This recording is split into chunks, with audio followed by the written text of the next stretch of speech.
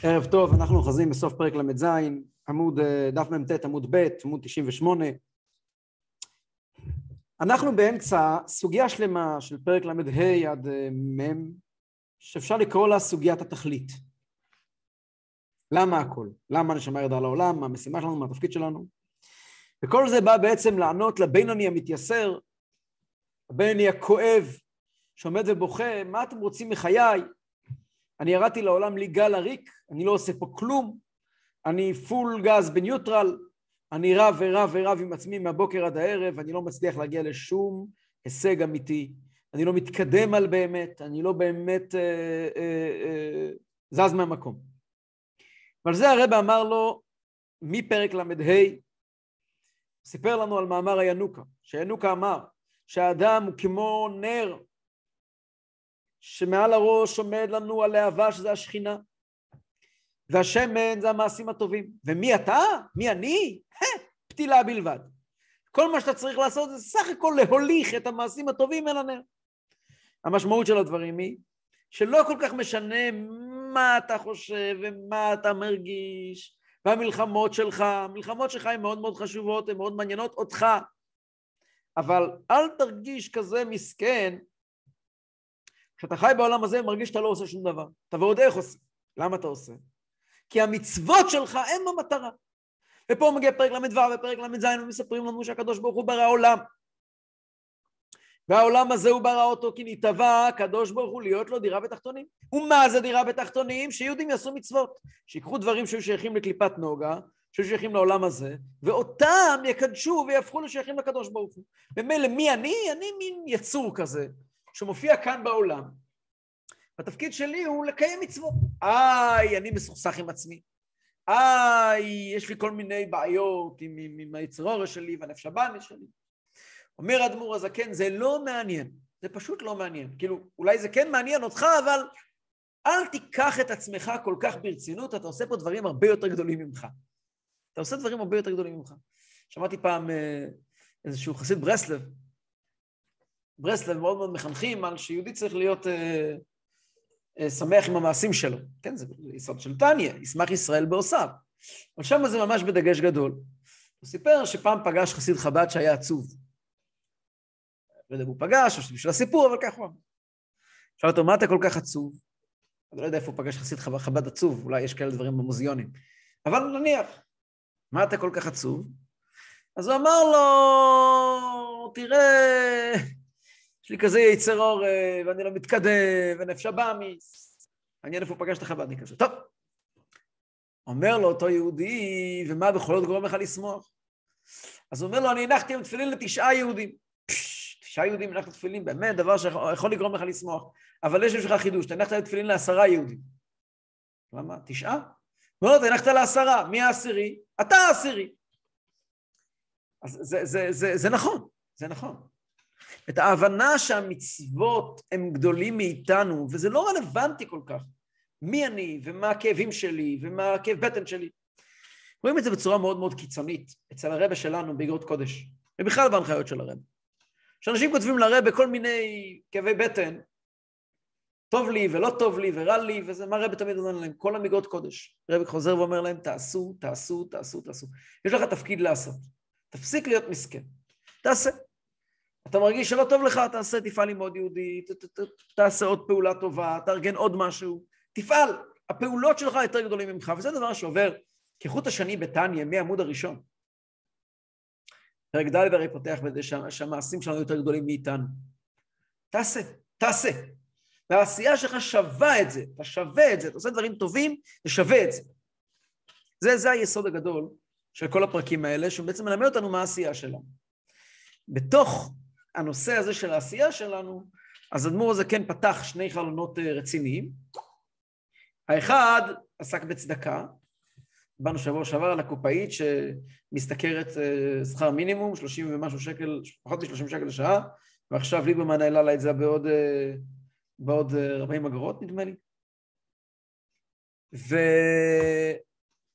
וזה שבוע שעבר, וגם, אז מה, אז היא נותנת הרבה מאוד חלקים, כדי שנותנת צדוקה, הרבה מאוד חלקים מהקליפת נוגה, מהעולם הזה לקדוש ברוך הוא. זה דבר נפלא ביותר ביותר, זה מזרז את הגאולה, כי זה מביא את התכלית העיקרית של דירה בתחתונים, שהעולם כולו, כל הקליפת נוגה, תהפוך לקדושה. טוב.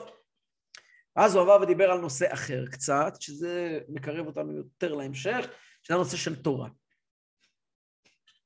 מעלה הגדולה של תורה, תלמוד תורה כנגד כולה. למה תורה? התשובה היא שהתורה עושה דירה בתחתונים, איפה? במקום הכי עדין בעולם.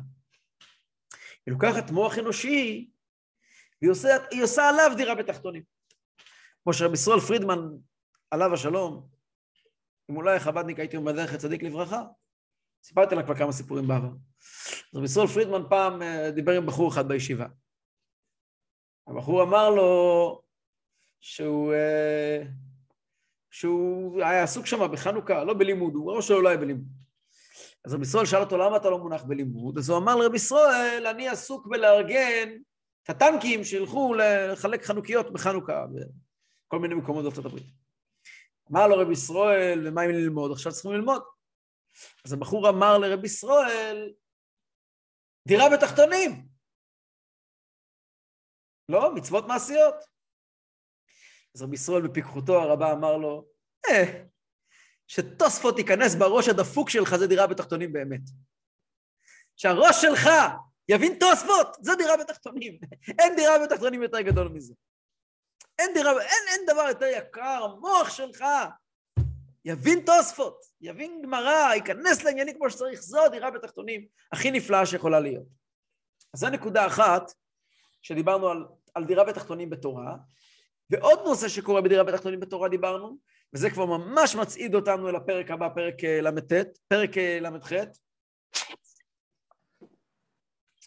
זה העובדה שבתורה אנחנו גם מושכים מהקדוש ברוך הוא גילוי גבוה יותר. ולמה? היות שהתורה היא דבר נעלה, והיא הדבר הפנימי, היא החיות הפנימית, כל המצוות נקראים איברים, והתורה היא המוח של המצוות, שהרי התורה מפרשת איך לקיים את המצוות, והיא מסבירה את המשמעות שלהם. אז גם למעלה אצל הקדוש ברוך הוא, כשיהודי לומד תורה, אז הוא מגלה בעולם את הקדושה שהוא מגלה, קדושה יותר עליונה, הקדושה ששייכת למוח של המצוות, למוח, כאילו לחלק היותר פנימי של האלוקות. ופה אנחנו אוחזים לסיים רק את השורות האחרונות של פרק למ"ז, ונמשיך לפרק למ"ח. והנה, המשכה והערה זו, שהאדם ממשיך ומאיר מהרת אור אינסוף ברוך הוא על נפשו, ועל נפשות כל ישראל.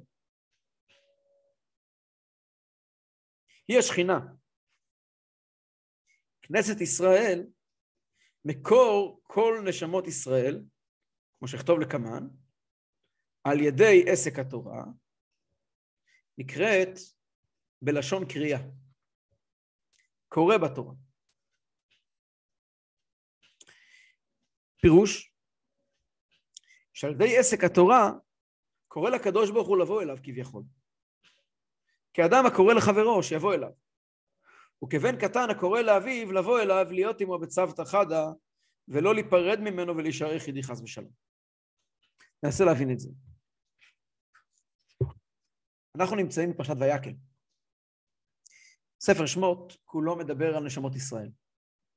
זה הנושא, ספר שמות לא על נשמות ישראל, על הקדוש ברוך הוא השורה בישראל. זה ספר שמות. שמות מדבר על כפי שהקדוש ברוך הוא שורה בעם ישראל. זה הנושא של הספר, מהמילה הראשונה שלו ועד המילה האחרונה שלו. כל ספר בתורה עוסק בסוגיה אחרת. 5 ספרים, 5 חומשי תורה, כל אחד מהספרים יש לו תחום שבו הוא עוסק, ואין אף פרט בספר שיוצא מן הכלל. הנושא של ספר שמות זה השראת השכינה.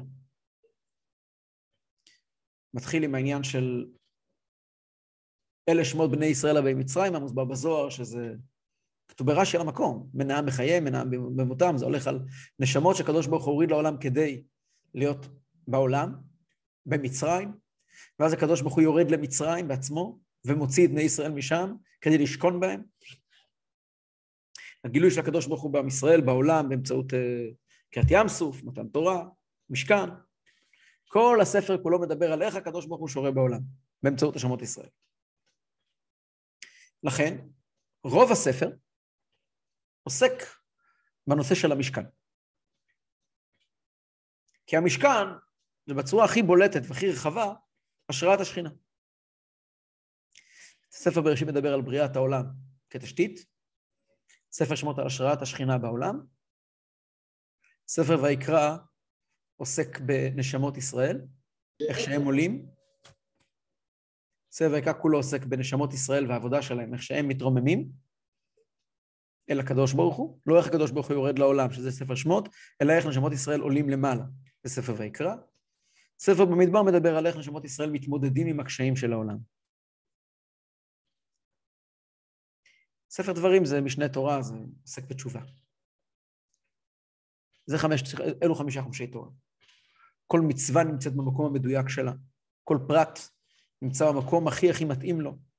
רואים ששבת נמצאת בספר שמות כל כך הרבה פעמים, כי שבת זה זמן שהקדוש ברוך הוא שורה בעולם. זה גילוי השם. מועדים כתובים בעיקר בספר ויקרא, כי זה עם ישראל מצידו, מקראי קודש. אבל אנחנו כבר חרגנו מן העניין. אז הפרשות האלה שאנחנו כעת עוסקים בתורה בכזו אריכות, הן פרשות המשכן. ולכאורה הפרשיות האלה קצת מיותרות. למה? שהרי מה שהיה היה. לעולם לא נצטרך עוד לבנות משכן, עשוי מעצי שיטים ומעדנים, ושיהיה 20 אמה רוחבו, לא, זה היה פעם אחת, וזה נגמר. זאת לא מצווה לדורות. ובכל זאת התורה הקדושה מקדישה לזה פרשות ארוכות. תרומה, תצווה, חלק מכי תישא, ויקל פקודי שבהם אנחנו נמצאים כעת, ויקל אנחנו נמצאים כעת. ולמה? כל הפרטים, בכל הפרשיות האלה אנחנו בעצם לומדים איך ושכנתי בתוכם. תכלית הנשמה, תכלית העולם זה ושכנתי בתוכם. כל פרט ופרט כאן מלמד אותנו לאורך ימים, לדורי דורות, גם אחרי שכבר ייבטל המשכן ויהיה מקדש, וגם אחרי שלצערנו ולדאבוננו המשכן יתמשכן בשני חורבנים, אנחנו נמצאים מחורבן לדאבוננו. עדיין כל פרט בפרשיות האלה מלמד אותנו על העניין של השראת השכינה. כשאנחנו מסתכלים על השראת השכינה, אנחנו יודעים שיש המון פרטים של השראת השכינה, שנמצאים במשכן, יש מסגרת, בתוך המסגרת יש כל מיני פרטים וכל מיני יריות. מהי נקודת האמצע? הנקודה התיכונה, הפרט הכי מרכזי במשכן, איפה ושכנתי בתוכם? בין שני בדי ארון. ונועדתי לך שם, זה בין שני בדי ארון. מה זה שני בדי ארון? תורה. כלומר, יש פה אולי עוד עולם שלם של תפילה, שהוא בכלל בספר ויקרא, קורבנות. ויש כל מיני כלים, יש כזה כלי וכזה כלי, מנורה ושולחן ומזבח, אבל איפה ושכנתי בתוכם? זה בנקודת האמצע, בליבה, זה בעניין של תורה. בתורה הקדוש ברוך הוא מתגלה. איפה ושכנתי גם היום לצערנו, אנחנו נראה בפרקים המאוחרים יותר בתניא, בפרקים, פרק נ"א, נ"ב, נ"ג, ממש בפרקים האחרונים של ליקוטי המרים, הוא מדבר על זה שגם אחרי שחרב בית המקדש, אין לקדוש ברוך הוא בעולמו אלא 4 אמות של הלכה בלבד. מהתורה הקדוש ברוך הוא לרגע לא נפרד. כשאני עוסק בתורה, העסק בתורה, זה לא סתם דירה בתחתונה.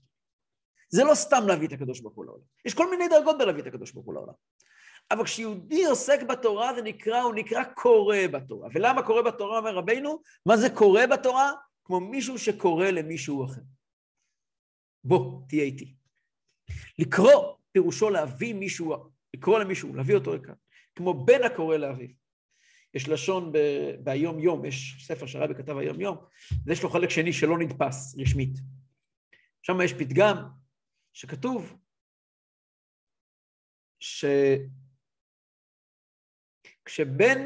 כשאדם לומד תורה, כשאדם מקיים מצווה זה כמו עבד אצל אדונו. כשאדם לומד תורה זה כמו בן אצל אביו. זה סוג יותר עמוק של השראת השכינה. אז המטרה היא בעצם דירה בתחתונה, להביא את הקדוש ברוך הוא לכאן. איך מביאים את הקדוש ברוך הוא לכאן? עם רמ"ח מצוות עשה, המון פרטים. אבל הנקודה העיקרית, הנקודת האמצע, ונועדתי עמך שם, זה בין בדי ארון, זה בתורה. כשיהודי לומד תורה, הוא קורא בתורה, מביא את הקדוש ברוך הוא לעולם, וזה בעצם דירה בתחתונים. שימו לב, פה לא מדברים על המעלה, מה קורה לנשמה שלי כשאני לומד תורה. על זה דיברנו בפרק ד', זה לא רלוונטי, אנחנו בפרקים האלה לא אכפת לנו מה קורה עם הנשמה שלך, זה לא מה שדובר פה בפרקים האלה בתניא. כאן אומרים לך, אתה בסך הכל קבלן ביצוע. וכשאתה לומד תורה, אתה פשוט מביא את הקדוש ברוך הוא לעולם. כמו שכתוב בחז"ל, אם לא בריתי יומם ולילה, יש פסוק, אם לא בריתי יומם ולילה, חוקות שמיים וארץ לא שמתי. אומרים חז"ל, שאם רגע אחד לא יהיה תורה, העולם כולו לא קיים. למה? אז בפשטות הכוונה היא שהתורה היא דבר שמגן ומציל על העולם, אבל התורה היא לא רק זה. התורה היא באמת אותו עמוד שהעולם עומד עליו, כי הוא הנקודה, הוא נקודת האמצע שהקדוש ברוך הוא מתגלה בעולם באמצעות התורה.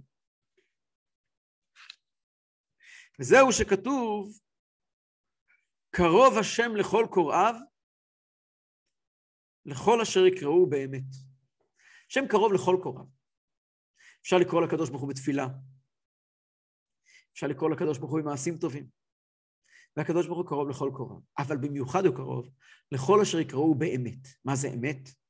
ואין אמת אלא תורה. התורה נקראת אמת. תורת אמת. למה התורה היא אמת? מה פירוש המילה אמת? טוב, אמת זה נושא מאוד רחב. נעסוק בנושא אמת.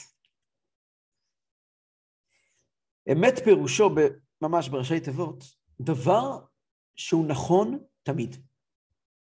זה פירוש אמת. יש ירושלמי שאומר, אמת זה אותיות א' מ' ת'. א' זה האות הראשונה, מ' זה האות האמצעית ות' זה האות האחרונה. אמת זה דבר שעובר כחוט השני, הוא תמיד נכון בכל מצב. אין לנו כמעט בעולם השקר דוגמאות לאמת. כי כמעט כל דבר הוא נכון בכל דבר, ומה שנכון לא, כל דבר בסיטואציה מסוימת שלו. מה שנקרא היום אמת לשעתה. זה לא אמת. יש פסוק, שפת אמת תיכון לעד, ועד ארגיע לשון שקר, מה שנרגע, מה שעובר אחרי רגע, זה שקר. ולמעשה כל מה שאנחנו רק עושים, הוא קצת שקר. אני אומר משפט קשה. התפילה שלנו, בבסיס שלה, היא סוג של שקר. למה? כי התפילה מספרת את הסיפור שלי. והסיפור שלי משתנה כל 5 דקות. יש כאלה שכתבו דברים כשהיו בני 15-16, כתבו לעצמם כל מיני דברים. התבגרו. פותחים את המגירה ורואים טקסטים שהם כתבו לפני 15 שנה, 20 שנה, 30 שנה, 40 שנה. ורוב האנשים מתביישים. שהילדים לא יראו את זה. אם ילדים רואים את זה, קצת מתפדחים, אומרים ביידיש. מתפדחים. למה אתה מתפדח? הייתי אז בן 16. או הפוך, אומר, תשמע, הייתי בן 16, לא נורא. אבל הבסיס הוא הייתי בן 16. מה? עכשיו אני כבר לא, עכשיו כבר הייתי כותב את זה אחרת. עכשיו לא הייתי כותב את זה. זה שקר. כלומר, זה תופס אותך בנקודת זמן נורא מסוימת, בנסיבות נורא מסוימות, בכל מיני הקשרים נורא. הקדוש ברוך הוא רוצה את זה. הקדוש ברוך הוא רוצה את זה. תיקון תפילתי כתורת לפניך, משאת כפיים מנחת ערב, הקשיבה לכל שבעים מלכי ואלוהי, כי אליך אתפלל. הקדוש ברוך הוא רוצה לשמוע את תפילת כל פה, הקדוש ברוך הוא רוצה לשמוע אותנו עם השקר שלנו. הקדוש ברוך הוא רוצה לשמוע את כל הבלבולי מוח שלנו. הקדוש ברוך הוא רוצה לשמוע, נכון? אמת? אבל דבר אחד לעולם הוא משתנה. ההלכה בשולחן ערוך שאסור לדבר מי ברוך שאמר עד אחרי 18 לא משתנה, זה לא משתנה. זה לא תלוי בין כמה אתה. וההבנה הראשונה שלך בפסוק בראשית ברא אלוקים, או ויאמר אלוקים יהיה יור, או whatever, כל פסוק בתורה, מה שאתה הבנת בגיל 4, זה לא טעות. זו הבנה נמוכה, אבל זו לא טעות. אתה לקחת קצת מתוך הים הגדול. אבל זה קצת מתוך הים הגדול. כשילד קטן לומד את האיסור של מוקצה, כשאדם מבוגר, בין הרבה שנים מבוגר, ומבין את עומק החידושים האדירים, יש לומר, של רבינו הזקן בהלכות מוקצה בש"ח. ידוע מה שאמרו גדולי פולין על אדמו"ר הזקן, שכאשר הוא כתב את סימן ש"ח בשולחן ערוך שעוסק בדיני מוקצה, עמדו לו בראש גידים בעובי של אצבע. ככה שמעתי פעם מאחד מחסידי פולין, אז שאלתי אותו מאיפה יודעים, מישהו עשה לו MRI? אז הוא אמר לי, נראה לך שאפשר לכתוב את זה בלי זה? הגאונות שמאי הרי היא לא בגדר היא לא משהו שקיים בכלל, זה גאונות מסוג אחר לגמרי. מי אנחנו ומה אנחנו שנדבר על הגאונות של האדמו"ר הזקן, הרי אפילו לדבר על זה אין לנו זכות. לך דומיה תהילה, אפשר רק לשתוק. אבל כשלומדים האדמו"ר הזקן, לומדים שולחן ערוך, זה הרי אי אפשר לנשום מרוב. מה שאני רק אגיד ימעיט את המשמעות של מה שקורה שם. אין מילים שיכולים לבטא, לא קיימים, מילים שיכולים לבטא את עומק הגאונות של האדמו"ר הזקן, זה משהו מהרמב"ם ועד האדמו"ר הזקן אין דבר כזה. בכל אופן, אז תשאל את עצמך, ילד קטן שלומד מוקצה, ויהודי מבוגר שמתעמק בחידושים של האדמו"ר הזקן בש"ח, שניהם לומדים מוקצה. אז מה, הילד הקטן למד משהו שהוא לא אמת? למד אמת לאמיתה. אמת לאמיתה. אמת לאמיתה, להרים אבנים ברחוב, זה מוקצה וזה אסור בשבת, נקודה. העומק של ההבנה בהגדרה של מוקצה, וההבדלים בין המוקצה, והסיבות להבדלים האלה, והיסודות של וההשלכות של זה, בסדר. אז את זה הוא עדיין לא יודע. אבל מה שהוא יודע זה אמת. אמת לגמרי. תורה היא אמת. אחד מהדברים שתמיד אני מסתכל, מה זה תורה היא אמת? הרבי שלנו הוא דוגמה לאיש אמת. כי אצל הרבי, כל משפט שהרבי אמר, הרבי אמר אותו בכל עולם אפשרי, בכל דרגה אפשרית. אני אתן שתי דוגמאות. אפשר לתת יותר, אפשר לתת כמה דוגמאות שאתם רוצים. תן דוגמה 2-3. היה תקופות שהרבי היה, כל תקופה הרבי היה עוסק בתחום אחר, בתורה. וממש אפשר ללכת ולטייל בין השנים שזכינו לשמוע את הרבי, 40 שנה, לטייל בין השנים, ולדעת בכל תקופה במה הרבי היה עסוק. אותם נושאים שהרבי היה עסוק בהם, הרבי היה עסוק בהם בעומק של העומק של העומק של העומק, שהוא גילה לנו, במאמרים. דברים שרק יחידי סגולה הבינו, רבי אלקן, הסבירו. ובאותה שעה ממש, הרבי עסק באותו תחום ממש כפי שהוא נוגע לילדים. אני זוכר במיוחד כמה דוגמאות. יש ערב ראש השנה תשמ"ט. הרבי דיבר באריכות, יש בחסידות סוגיה מאוד עמוקה של למה לא תוקעים בשופר בראש השנה שחל בשבת. סוגיה עמוקה מאוד בחסידות. צריכים להבין קודם כל בעניין המלכות, מה זה מלכות, מה זה ראש השנה, למה תוקעים בשופר, ואז למה לא תוקעים בערב שחל בשבת. יש סוגיה עוד יותר עמוקה. יש סוגיה הראשונה, למה תוקעים בשופר. סוגיה יותר עמוקה, למה לא תוקעים כשחל בשבת.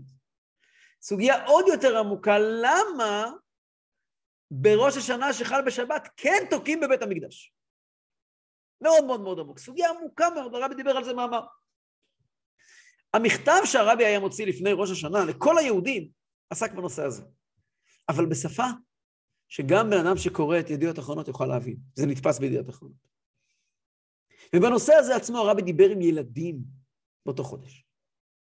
ברמה שלהם. הרבי לא דיבר על נושא אחר. אותו נושא שבו הוא גילה חידושי עולם מטורפים במאמר, אותו הנושא כתב לאנשים שקוראים ידיעות אחרונות ודיבר עם ילדים קטנים. והנה אתן דוגמה קטנה שנוכל לראות את זה מול העיניים. הרבי, כידוע, דיבר על 10 המבצעים. בין היתר, בתוך 10 המבצעים יש לנו 3 מצוות מיוחדות של נשים, שהן ראשי תיבות חנה, חלה, נידה והדלקת הנר, שזה כשרות, טהרה והדלקת נרות שבת קודש ויום טוב. שמעתי פעם הקלטה של הרבי. נדמה לי קיץ תשל"ח. הרבי היה עושה התוועדויות גם לנשים מיוחדות וגם לילדים. אבל אז היה דבר נורא מעניין. הרבי עשה אירוע לילדות. בדרך כלל זה היה לילדים וילדות יחד, בהפרדה כמובן. אבל אז היה לילדות. זה היה כל שנה בקיץ, היה קמפ שנקרא קמפ אמונה, והקמפ היה מגיע לרבי, והרבי היה מדבר לבנות הקמפ. אז הרבי יוצא ומדבר עם בנות הקמפ, וככה מתחילה השיחה. הרבי מדבר ביידיש, ואחרי כמה דקות, אז היה יהודי בשם הרב הכט, מתרגם את זה לאנגלית. וככה הרב מדבר ביידיש ומתרגם לאנגלית. אז הרבי פותח ואומר, כל אחת מכם יש לה בבית בובה. ואתם אוהבות את הבובה, ואתם מאכילות אותה, ואתם מרגיעות אותה, ואתם מרדימות אותה, הרבי מספר מה אתם עושים לבובה. וזה בגלל שאתם ילדות יהודיות, שחלק מרכזי באישיות שלכם, זה הרצון והצורך לגדל ילדים יהודים, ילדים בריאים, ילדים שמחים. נגמר. תרגם את מה שהרבי אמר. הרבי ממשיך הלאה. אתם גם מאוד מאוד אוהבות לעזור במטבח. אתם נורא אוהבות להגיש לאמא כוס של סוכר, כוס של קמח. אתם נורא אוהבות להכניס לתנור, להוציא מהתנור, להסתכל על איך שאתם עשיתם צורות בחלות. וזה כי בתור בנות יהודיות, יש לכם משיכה ב-DNA שלכם להכין אוכל קשה. ושוב פעם, המנחה מתרגם לאנגלית. אז הרבי אומר, אלו נושאים שכעת נמצאים אצלכם עדיין בפוטנציאל, בהתפתחות. אבל יש נושא אחד שהוא הנושא העיקרי, ועליו אני רוצה לדבר איתכם היום, הדלקת נרות שבת. הרבי מתחיל לדבר על הדלקת נרות שבת, שכידוע הרבי טבע שכל ילדה תדליק נרות שבת, מהרגע שיכולה לדבר ולומר ברכה. שימו לב, הרבי דיבר עם ילדות קטנות. הרבי לא התחיל לדבר על נרות שבת. הרבי דיבר קודם על טהרת המשפחה, דיבר על בובות, על ילדים. הרבי דיבר אחר כך על כשרות, ורק אחר כך הרבי דיבר על הדלקת נרות שבת.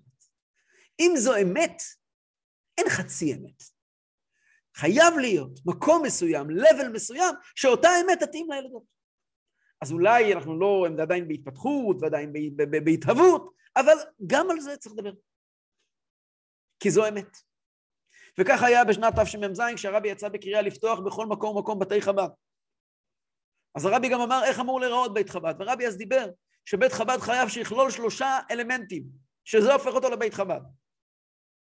3 האלמנטים נוגעים בסוגיות הכי עמוקות בחסידות.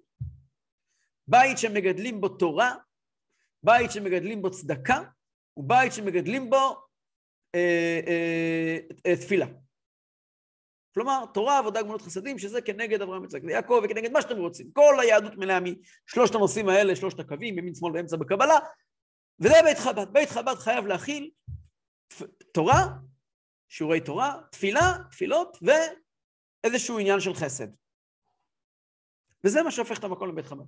והאמת היא, זו סוגיה מאוד מאוד עמוקה בחסידות, הרבי הגיע בצורה נורא מעשית, תבנו בתי חב"ד.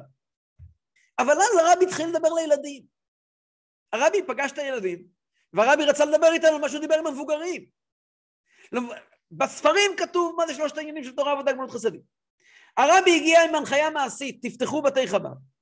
ואז הרבי פגש את הילדים, והרבי אמר לילדים, ילדים, יש לי בשבילכם משימה.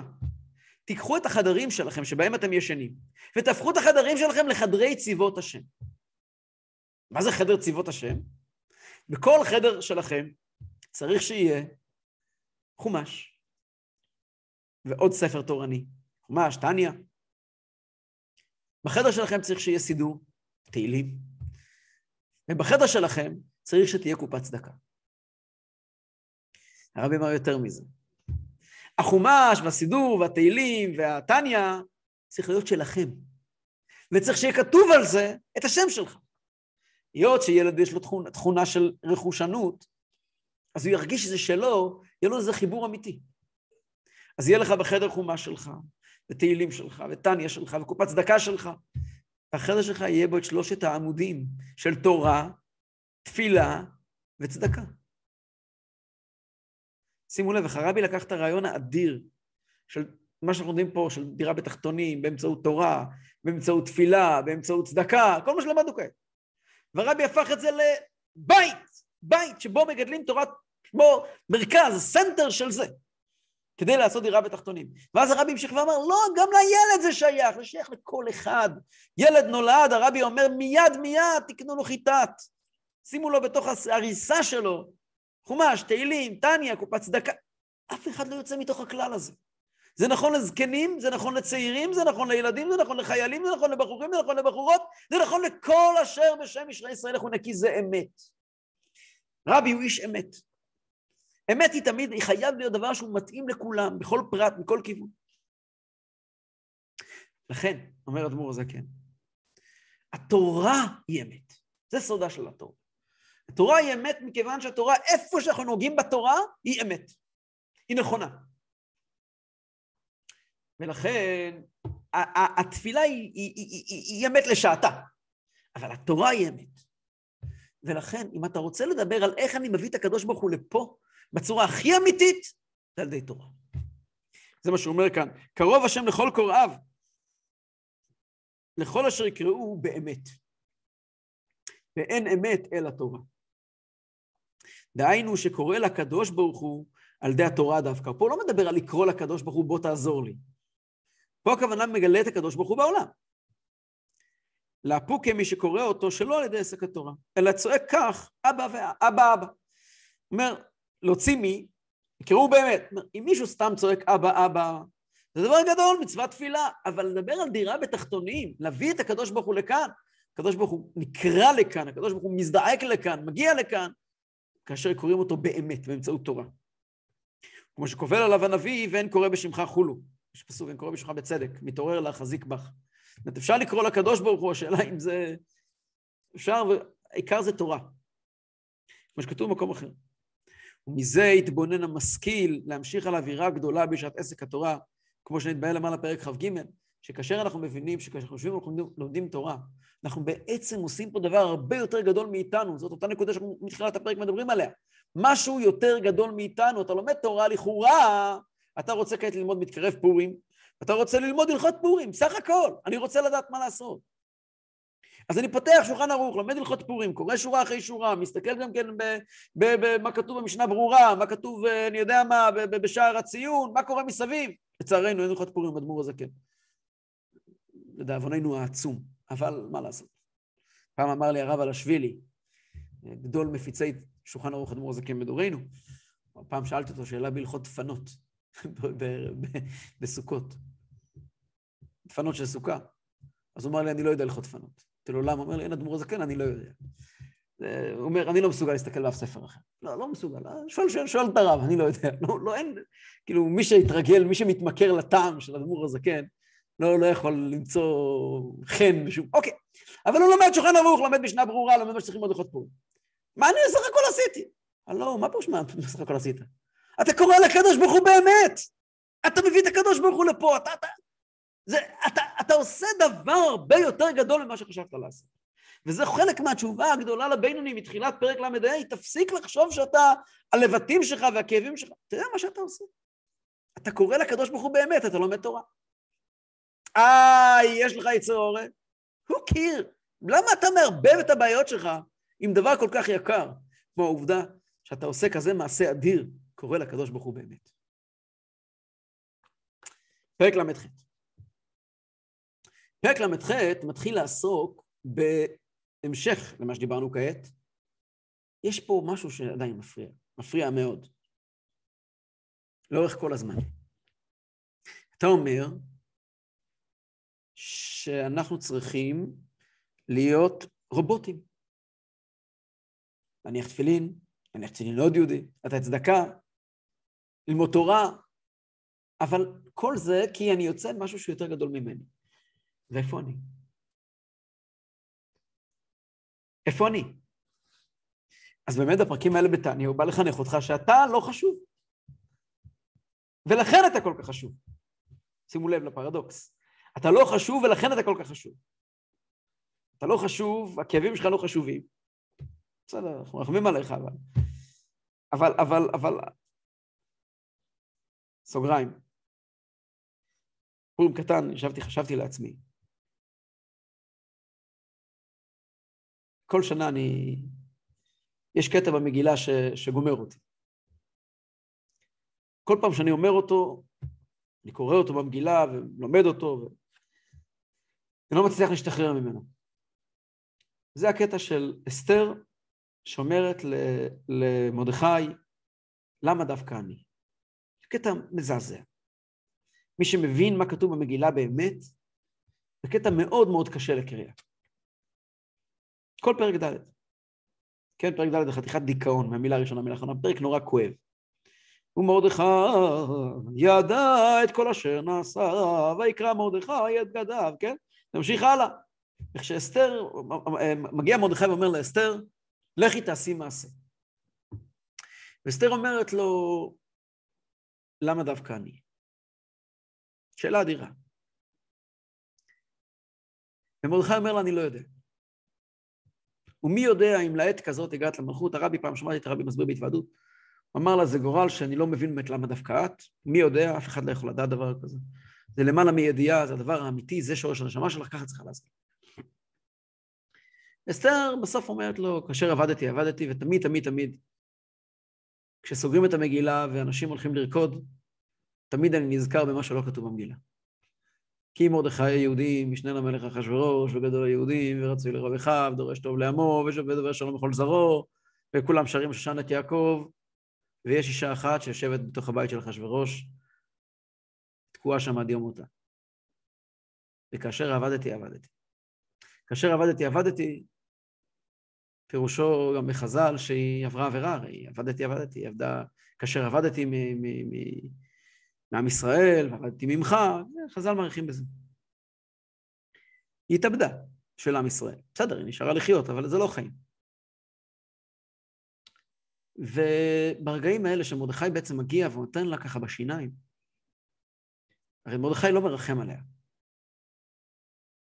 והוא אומר לה, כמו כל הרבאים, יש לך תפקיד, תעשי את התפקיד שלך. פרק למד ו', למד ז', למד ח', מה שלמדנו עכשיו. מה את מספרת לי? יש לך כאבי בטן, כאבי זה. תעשי מה שעשו צריכה לעשות. תעשה פה דבר גדול מאוד. עוד 2000 שנה ילדות התחפשו לאסתר. בגילת אסתר, זכרה לא יסוף מזרעם. תעשה פה את הדבר הכי אמיתי שקיים ever. בגילת רות כתוב שאם בועז היה יודע שהולכים לכתוב את זה לדורי דורות, הוא היה נותן לרות לאכול במקום קלי, עגלים פתומות, כך כתוב ברות רבה. פעם חשבתי לעצמי, אסתר ידעה שהיא הולכת להיות כתובה לדורות, היא הרי כתבה את זה, ולכן היא עשתה את מה שהיא עשתה. אם היא לא הייתה יודעת, אם הייתה חושבת שזה רק היא, למה דווקא אני? אחד מהקטעים המזעזעים, שמרדכי פשוט מטיח במשפט, שאני לא מבין איך אסתר לא נשארה בשבט נפש. מרדכי אומר לה כך, אל תדמי ונפשך להימלט בית המלך מכל היהודים, כי אם אחרש תחרישי בעת הזאת רווח והצלה יעמוד ליהודים במקום אחר, ואת ובית אביך תאבדו, ומי יודע אם לעת כזאת הגעת למלכות. כן, זה המשפט המפורסם. בתחילת המשפט הזה מרדכי אומר למשפט, הוא בא לסולח. הוא אומר לו, לא צריכים אותך, זה בשבילך, אוקיי. אבל מה 3 מילים הראשונות שלו? אל תדמי בנפשך להימלט בית המלך מכל היהודים, ואני כל שנה שואל את עצמי, אני רוצה להיות שם. אני ביקשתי להיות שם. אני מדמה בנפשי. למה אתה מעליל עליי דברים שמעולם לא אמרתי? אני אמרתי שאני רוצה להיות בבית המלך. אני אמרתי שאני רוצה לשמור על החיים שלי. הרי אם הייתי יכולה, הייתי יוצאת החוצה לבית המלך והולכת יחד עם כולם לשמד. כולם שירגו. הייתי נהרגת יחד עם כולם. יש לי מטרה להיות פה. ותילקח אסתר, באונסה בעל כורחה. אסתר קרקע עולם הייתה אומרת הגמרא בסנהדרין וגם בבבא בתרא, לכתובות. אני רוצה להיות שם? מה זה הטענה הזאת? אל תדמי בנפשך להימלט בית המלך מכל היהודים. שנים אני מסתובב עם השאלה הזאת. שנה בפורים קטן ככה, פתאום נפל לי גידיינק, נקרא גידיינק, מחשבה. מרדכי אומר לאסתר, אסתר אומרת למרדכי, ואני לא נקראתי לבוא אל המלך זה 30 יום. מה היא אומרת לו? היא אומרת לו, מרדכי, מה אתה רוצה מחיי? אתה רוצה שאני אלך על מסירות נפש? אתה רוצה שאני אלך ויעשה דברים אדירים? אתה מודע לכך שאני בתקופת הסתרה? שהמלך, הקדוש ברוך הוא לא מתגלה אליו? שכבר 30 יום לא שמעתי, לא ראיתי בית המקדש, ולא ראיתי נביא, אותותינו לא ראינו, ואין עוד נביא, ולא איתנו יודע עד מה. אני נמצאת בדור שנקרא, אנוכי אסתר אסתיר פניי ביום ההוא. אתה יודע את זה שהקדוש ברוך הוא שתובע ממני פתאום, שאני אצא מגדרי, לא יצא מגדרו, כדי להתגלות אליי. ובתור חסיד חב"ד אני יכול להוסיף ולומר, אתה מבקש ממני להפוך את העולם? איפה אתה? כבר 30 שנה לא שומעים אותך. על מה אתה מדבר? על מה אתה מדבר? באיזה זכות? באיזה זכות אתה מגיע אליי כשאתה מסתתר? אומר לה מרדכי, את יודעת מה? תפסתי מה שאת רוצה. אל תדמי בנפשך להימלט בית המלך מכל היהודים. כל היהודים זה מסירות נפש, כך כתוב בקוטעי תורה, יהודים זה מסירות נפש. את רוצה לברוח אל המסכנות, סיפורים, כן בית המלך, לא בית המלך. את מספרת שאת מסכנה, את מרחמת על עצמך, לשם את רוצה להימלט. יש לך משימה. אל תדמי בנפשך להימלט בית המלך, לא הכוונה לברוח מהגורל. הכוונה היא תפסיקי לחשוב שאת מסכנה. אבל אני מסכנה אובייקטיבית. תפסיקי להתמסכן, תפסיקי להתקרבן, יש לך תפקיד. יש לך תפקיד. לעת כזאת הגעת למלכות, יש לך תפקיד. וזה מה שאדמו"ר הזקן אומר לנו בפרקים האלה בתניא. יהודי, יש לך תפקיד. אל תתמסכן. ואתה ליגל הריק, ואני כן מרגיש, ואני לא מרגיש. כל תחילת פרק למדי, אני כן מרגיש, אני לא מרגיש. ויצר אורש שלי, ואל תשאל מה עשיתי אתמול, ואל תשאל מה אני אעשה מחר. מי אכפת? אל תדמי בנפשך להימלט בית המלך מכל היהודים, תפסיק להיות מסכן. אני לא באתי לשכנע אותך שאתה כן בסדר. תעשה שוב. אבל את התפקיד שלך אתה מוכרח לעשות. ויש לך תפקיד כאן בעולם. לעשות לו יתברך דירה בתחתונים, פליז תעשה את זה. זו הגישה של תניא, וזה מה שהרבי תמיד חינך אותנו.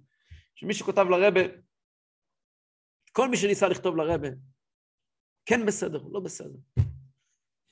יש מכתבים בגרות קודש, כל מיני אנשים שהיה להם תפקיד של חינוך וכאלה, יש כמה מכתבים שיהודי כותב לרבי, לא אחד ולא שניים, שהוא מרגיש שהוא לא ראוי. אז רבי תמיד עונה, אם אתה מרגיש שאתה לא ראוי, זה לא אמור להפריע לתלמידים שלך, הם לא אמורים לסבול מזה. אתה צריך לדאוג שהם יקבלו מה שהם צריכים לקבל. ואתה בשביל התלמידים שלך תשתדל להיות ראוי, כי אתה יש לך כזה תפקיד. אל תברח לזה, אני לא ראוי ולכן אני לא אהיה שם. אתה תהיה שם, כי זה התפקיד שלך. ואתה לא יכול להתחמק ממנו. אתה לא ראוי, אז תהיה ראוי. אבל אני לא ראוי. אל תבלבל עם הבעיות שלך את המשימה שלך. וזה ההוראה האדירה של הפרקים האלה בתניא. זה כל פרק למ"ז, זה כל פרק למ"ו, למ"ז, למ"ו, למ"ח. יש לך משימה. והיא אדירה. היא אדירה.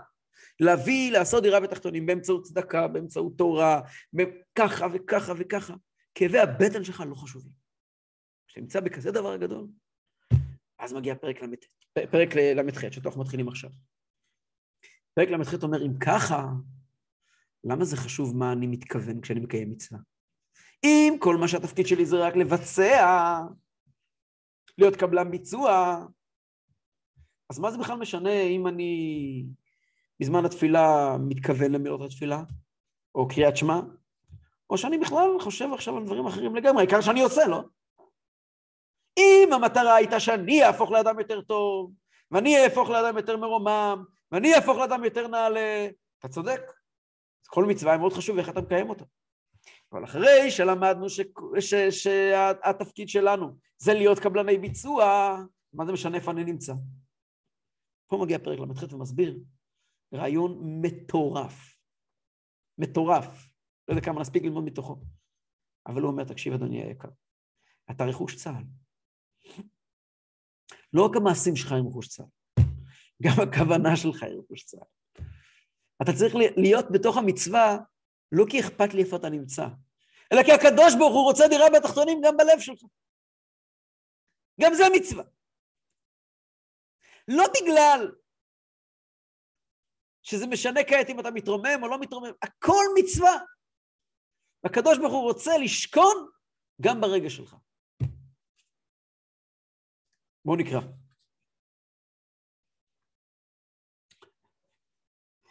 פרק למ"ח.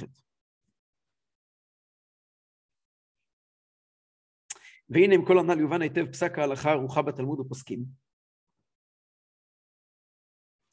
דהרהור לאו כדיבור דמי. לפי זה נבין את ההלכה המפורסמת, שלא מספיק לחשוב, צריכים דווקא לדבר. מתי? באיפה? ובכמה מצוות. דוגמה ראשונה, ואם קרא קריאת שמע במחשבתו ובליבו, לבד, בכל כוח כוונתו, לא יצא ידי חובתו. אנחנו יודעים שמצוות קריאת שמע נקראת בחז"ל קבלת עול מלכות שמיים.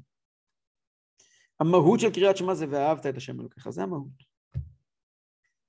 המהות של שמע ישראל זה התבוננות. שמע זה עניין של הבנה.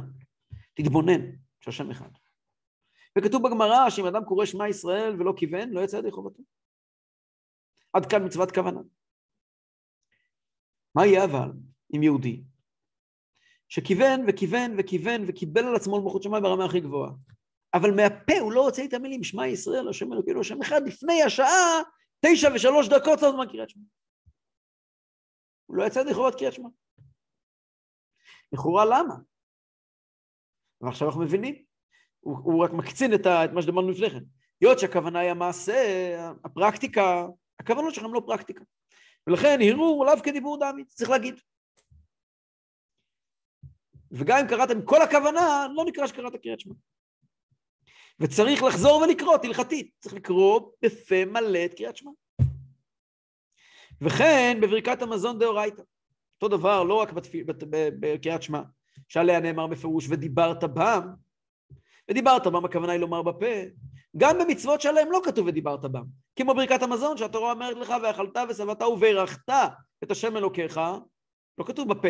אבל חכמים לימדו אותנו, שאם אתה תאמר ברכת המזון בלב, תבכה, תתבונן, דמעות יזלגו לך מהעיניים במחשבה על המתנה הגדולה, הארץ הטובה שנתן לך.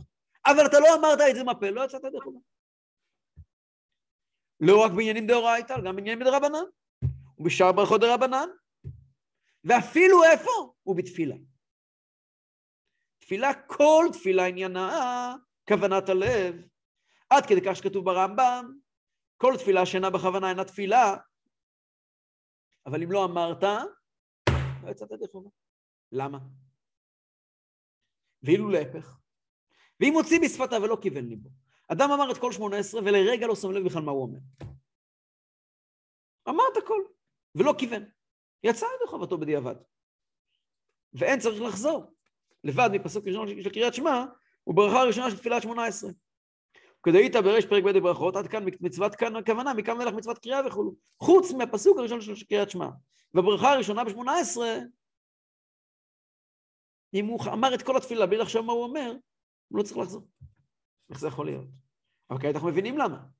והיינו משום שהנשמה אינה צריכה תיקון לעצמה במצוות. רק להמשיך אור לתקן נפש החיונית והגוף על ידי אותיות הדיבור שהנפש מדברת בין מוצאות הפה, וכן במצוות מעשיות שהנפש עושה בשאר איברי הגוף. כיוון שהמטרה היא הפרקטיקה, לא בשביל הנשמה, נשמה היא בסדר. המטרה היא לתקן את העולם באמצעות שימוש בעניינים של העולם בקליפת נוגה, לכן צריך להיות דווקא דברים של דיבור ומעשה, ואחרת זה לא מצווה. אם ככה, אז מה העניין של כוונה? וזה בעזרת השם נלמד שבוע הבא. בהצלחה לכולם. אם יש שאלות, אני כאן כדי לענות עליהן.